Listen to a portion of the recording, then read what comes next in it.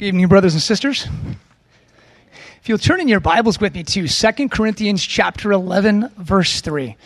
2 Corinthians chapter 11, verse 3. This is going to serve as our chief text here tonight.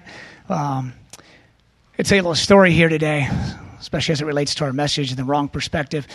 I was getting off our elliptical here today, and my kids love to get on our elliptical machine afterwards. And so my kids, hey, can we get on there, Daddy? Can we get on there?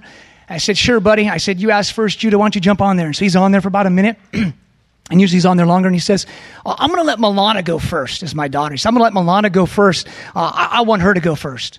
It just kind of got my attention, like, okay, what's behind this? I said, hey, buddy. I go, why are you letting your sister go first? And I was just curious. And he says, because I love her. And I said, oh, buddy. And then it was quick right after that my little Milana said, he's only letting me go first because, he wants me to be last in heaven. And I thought about this and I thought, you know what? It's the idea of the wrong perspective, but the right value. And I served that as a backdrop here for our message here today. I'll have one more story about my kids here in a minute.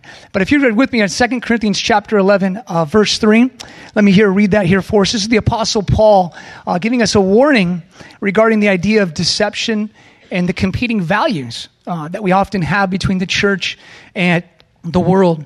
He states in 2 Corinthians 11:3, but I fear lest somehow as the serpent deceived Eve by his cunning craftiness, so your minds may be corrupted from the simplicity which is in Christ. If you'll pray with me. Father, we wish to see Jesus tonight, Lord. That is the cry of our hearts, God. We desire, Lord, in a very real way to meet with your Son. We're so thankful, Lord, that you've opened up fellowship, Lord, with your people. Jesus, we long to see you. We long to reach out. We long to touch you. God, we ask that tonight, Lord, that you would come and you would be our guest, God. That you'd come to speak in each and every person, to each and every person, in each area of our lives, God. Awaken us, Lord, to the beauty and the simplicity of Christ. We ask it all in Christ's name. Amen. Again, I love this coffee shop feeling. I feel like I should be ordering my green tea latte or something. But I love this church for many reasons. But one thing I really enjoy about this church is people's desire to fall more in love with Jesus. I think about our mission here at Calvary, simply Jesus. And so tonight I want to kind of unpack a little bit about this value that we hold in the church and how it is oftentimes very contradictory to what the world would say. Oftentimes, it's interesting, the correct path in living simply for Christ is easily discernible, right? There are obvious values that we hold as the church as opposed to values that the world holds, right? That are in clear contradiction. They're diametrically opposed, and the path seems very easy to navigate, right? The good, the bad, right? Turn here, don't go there. And so it becomes very simple. But nonetheless, the practical living of simply Jesus, right, can oftentimes be much more complex, right, than it really is. And I share this because I believe in our world today, there's these competing worldviews, right? There's these competing values that we have. And oftentimes, the same values that we have here in the church can be the same values that we have in the world, right? Examples, right? The preservation of life, right? The idea that life has an inherent value, right? Not every country believes this. Not every country holds up the idea of people's dignity. I think about values even such as the desire to love and to be loved, right? It's part of our genetic makeup. Perhaps even another example would be the dignity of respect or the idea of character, right? These would be values that both the church and the world share. Agree? Yeah? And so there's similar values that we find in and out of the church.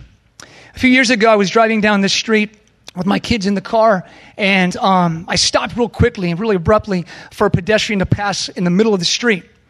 And my oldest daughter from the back seat says, Daddy, we don't run over people with our cars because we're Christians, right?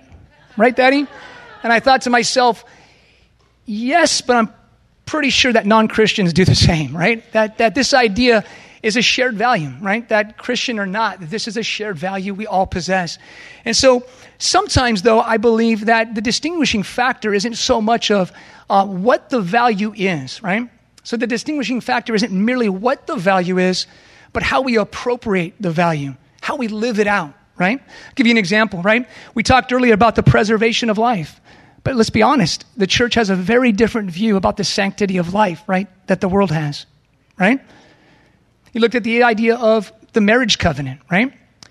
So we all desire to be loved and to love, but the church has a very different perspective most of the time than the world does about the marriage covenant. And so, like I said, there's competing values that are often very similar, pardon me, but oftentimes can be lived out very differently. And it's with that I think about the backdrop of our chief text tonight. Look at it again with me. Allow me to read it with this in mind. The Apostle Paul warns us again in 2 Corinthians chapter 11, verse 3. He says, "But I fear lest somehow, as the serpent deceived Eve by his cunning craftiness, so your minds may be corrupted from the simplicity which is in Christ." So Paul here warns us, right, about the deception, that it's real, it's present, right? It's something that in the church we battle. And there are many issues we could tackle tonight, and we won't nearly try to cover a whole lot of them, but rather I want to just focus on one. I want to focus on one that I believe that as we think about the church today, that we often think about, well, the world misappropriates values, but certainly that doesn't happen in the church. But I would submit to you tonight that there are areas that even within the church at large, not at Calvary Vista, but other places, right, that there are these values that are misappropriated. That is, that they're not correctly lived out. And that's what I want to focus on here this evening, that it's not just the world that often can incorrectly appropriate values. I submit to you tonight again that we have places in the church, right? And just like my daughter, that we have values where we're misinformed, where we don't have the full picture, right, that we don't see clearly. And as a result, we're deceived. And so Paul warns us once again. So tonight I want to examine a value or a trend that I see going on in our culture today. When Rob asked me to share this message, I got to be honest with you, it had been months in the doing. There had been notes. I never planned to necessarily preach a sermon on this, actually. I don't do that often at all. And yet this had been something that God had just been stirring in my heart. And so I want to examine a value or a trend that I see in our society today that I believe that we as the church also can grossly misappropriate as a value. I'd like to share with you a word that's heavy on my heart, something that God's been, like I said, been teaching me for a while. And so I'm simply one beggar sharing with another beggar where to find bread. Amen?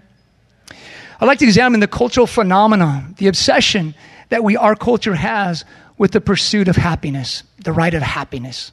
You know, we think about rights in our culture today, and one doesn't need to look far, right? In social media, the news, the workplace, anywhere you go, to see that as a society, we are absolutely fixated, right, on individual rights, right?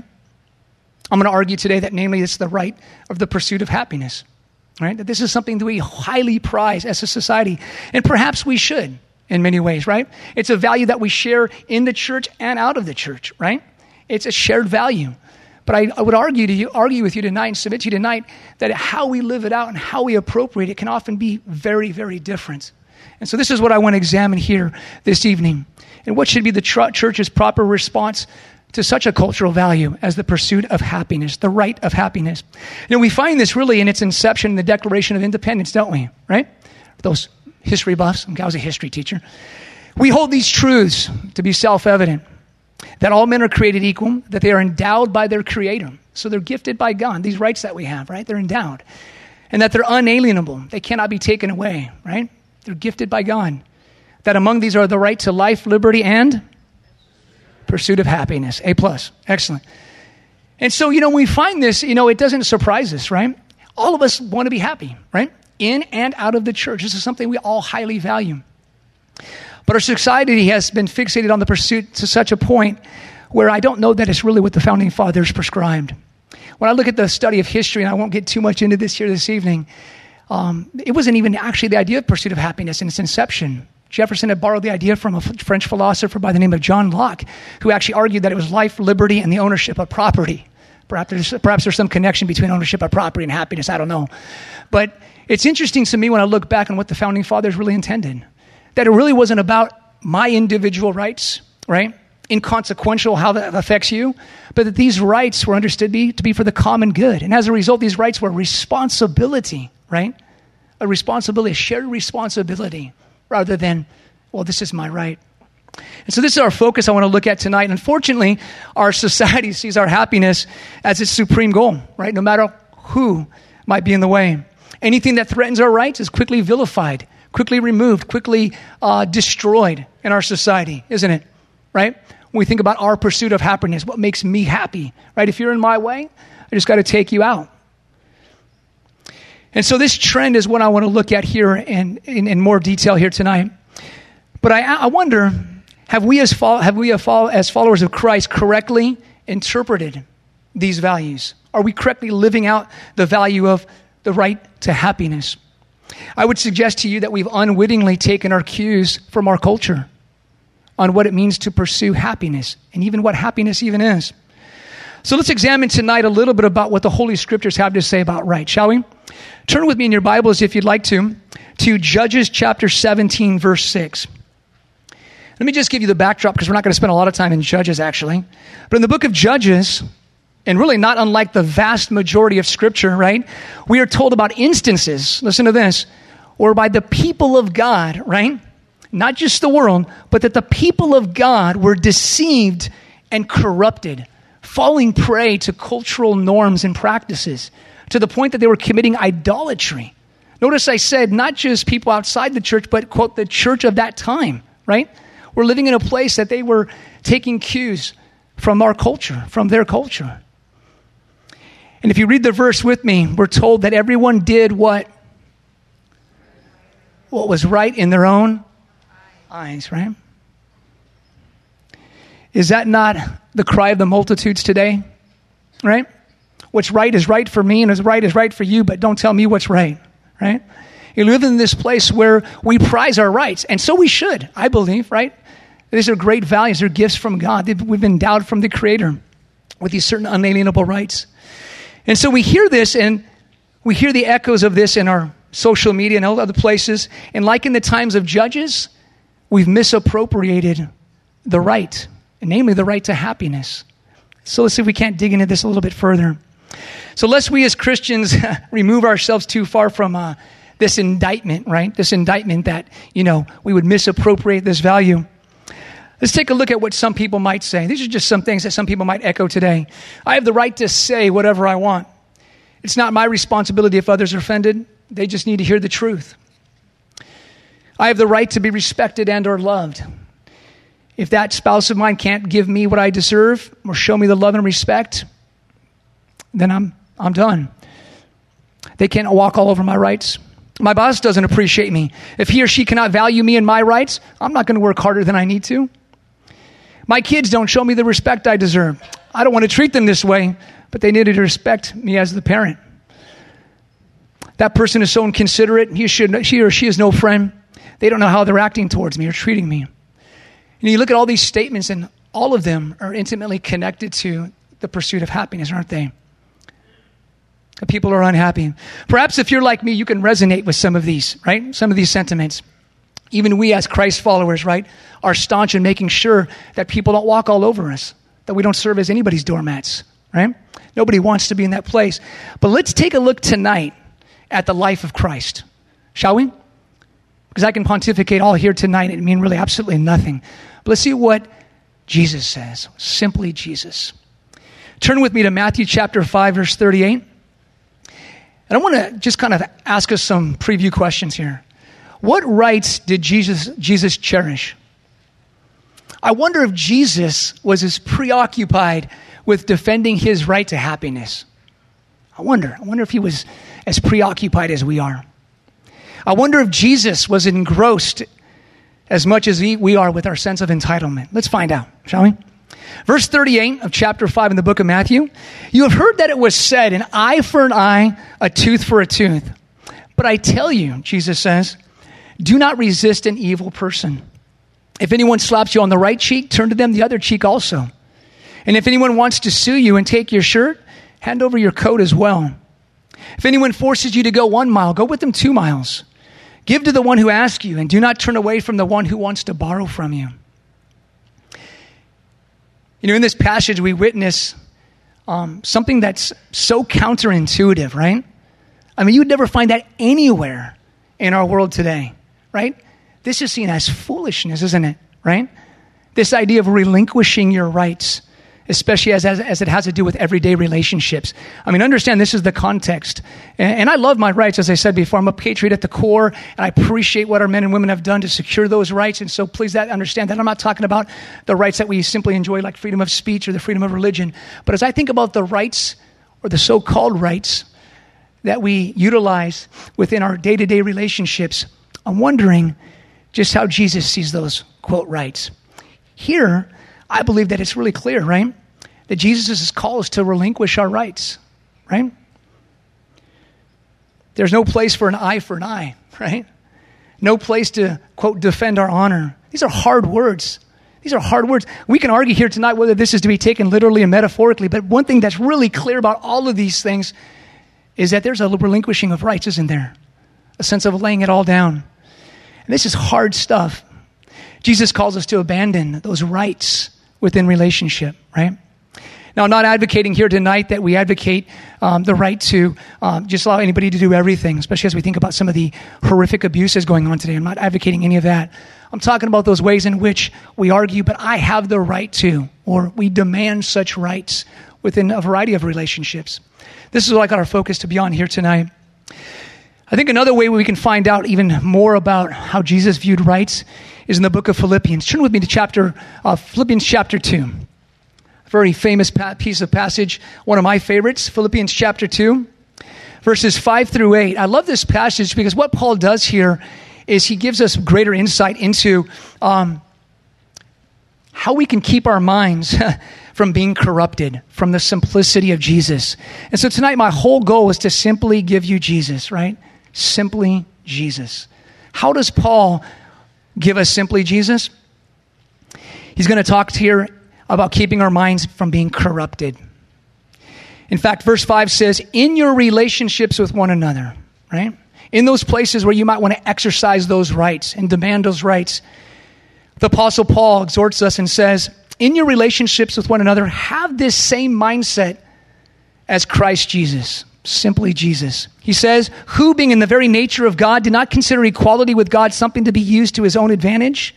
Rather, he made himself nothing by taking the very nature of a servant.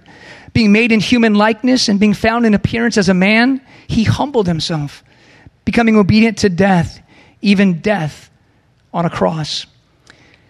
And note the various descriptors of Jesus, right? He's not concerned with equality, right? Look at the very first part of verse 6, right? He's not concerned with equality, right? Hey, you got something, I need to have the same. He thinks himself nothing. I mean, the true definition of humility isn't necessarily thinking lowly of yourself, but rather not thinking of yourself at all. Amen? It says here that Jesus thought nothing of himself. He made himself nothing. He sees himself in the role of a servant. And interestingly enough, servants don't have any rights. He is humble, being obedient unto death. He gave up his right to life, right? That we may have a right to life. It reminds me of the words of Jim Elliot, and Pastor Rob had quoted this a couple weeks ago, my very famous quote outside of the Bible from Jim Elliot, that he is no fool who gives up that which he cannot keep to gain that which he will not lose. Jesus did that for us. On the cross, he could have called down a legion of angels, right? He had every right to do that, but he gave up that right to do what's right. Amen? So we began this study tonight with that chief text, right? Let's look at it again. You can just listen to me rather than turn there if you'd like. 2 Corinthians chapter 11, verse 3. But I fear. Paul understood the reality of culture, right?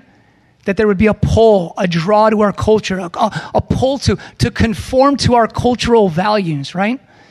And like I said before, the pursuit of happiness isn't a bad thing. It's a great value. But he says this as he warns us regarding deception.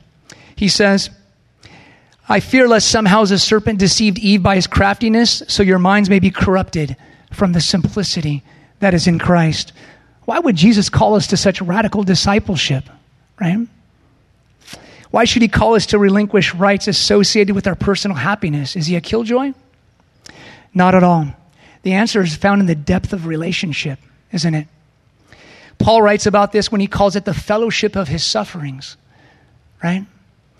Paul understood that there was a deepness, a richness that came as we identified with Christ in his sufferings. Here now, right? here now, you and I, in today, 2017, as we enter into the fellowship of his sufferings, as we relinquish our rights, we have an opportunity to enter in deep fellowship that couldn't take place outside of suffering, outside of that place where we say, you know what, I'm going to lay down these rights. I could exercise them, and I'd like to demand them right now, but I'm going to lie them down. And we enter into an abundant life that is simply Jesus. Only he can offer this in places where it's joy unspeakable, peace that surpasses understanding, and a love overflowing. Church, I want to challenge us. This has been difficult stuff for me to swallow in the past months, but it's been rich. It's just that idea as we relinquish our rights in our relationships with others, that we let go of the demands, we let go of this is what it should be like. Why don't you respect me? Why don't I get this in return? It's not fair. It's not equal. That there's a beauty of simply Jesus. That we encounter his love and his peace and his joy. So issue this challenge here tonight. We often talk about the danger of knowing your rights.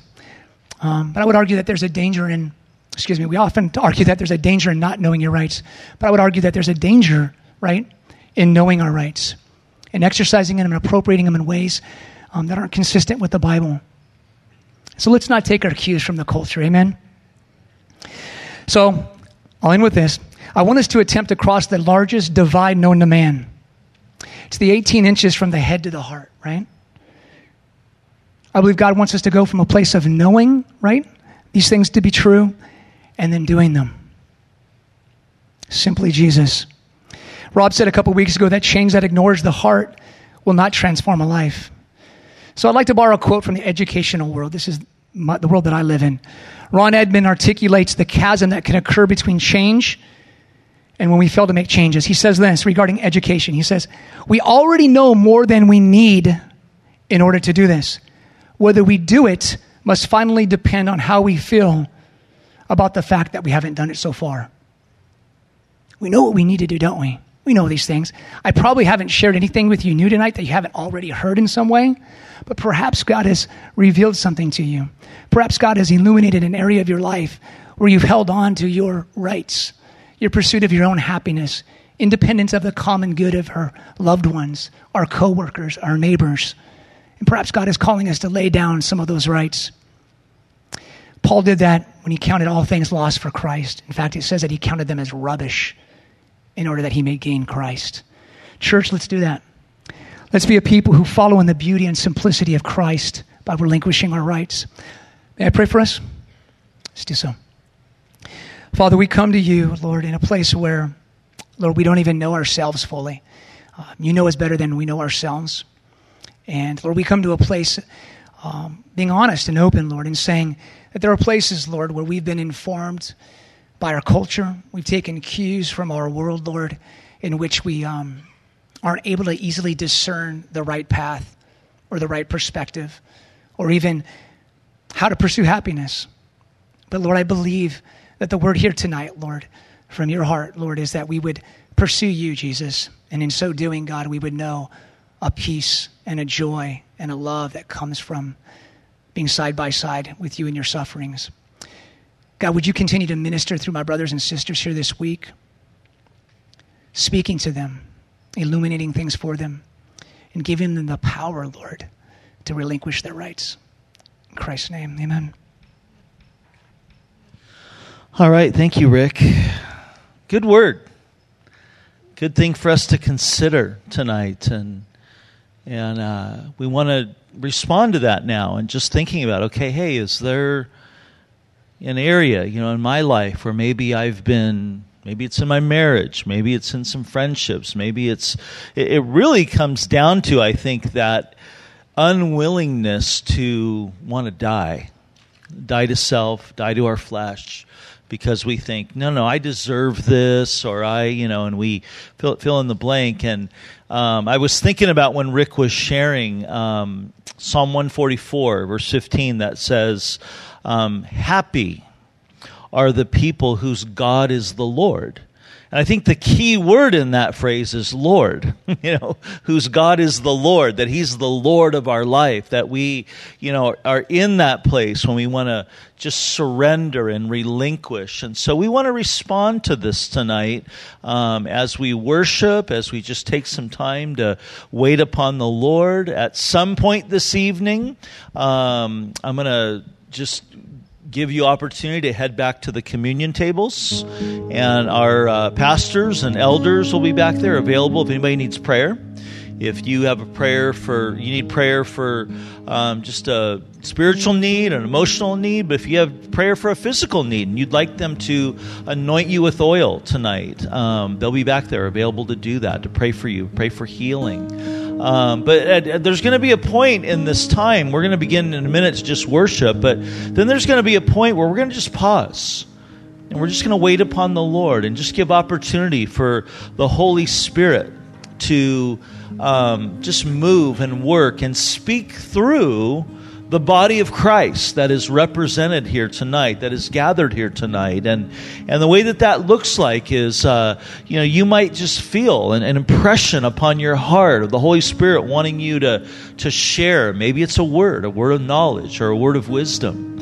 Maybe it's a scripture verse. But I want to say this, and I don't say this at all to be rude, but I think in this time what we're really, really desiring is for us to be open and sensitive to the Spirit. And so it's not a time where, I'm going to read right now my favorite Bible verse, unless God is like really impressing upon your heart to read your favorite Bible verse. You understand what I'm saying? But it's a time where we want to just be open to God using us and speaking. And if you feel that, I want to encourage you to, for some of you, you're going to need to stand just to be heard in this big room. But all of you are going to need to speak loudly when you pray, when you share, because Paul said the whole purpose of this is so that the body can hear and everybody can be edified. Everybody can be built up. And so that's the purpose. But we're going to begin just right now by just bringing our hearts in worship and just thinking about, praying in, considering what Rick shared with us tonight.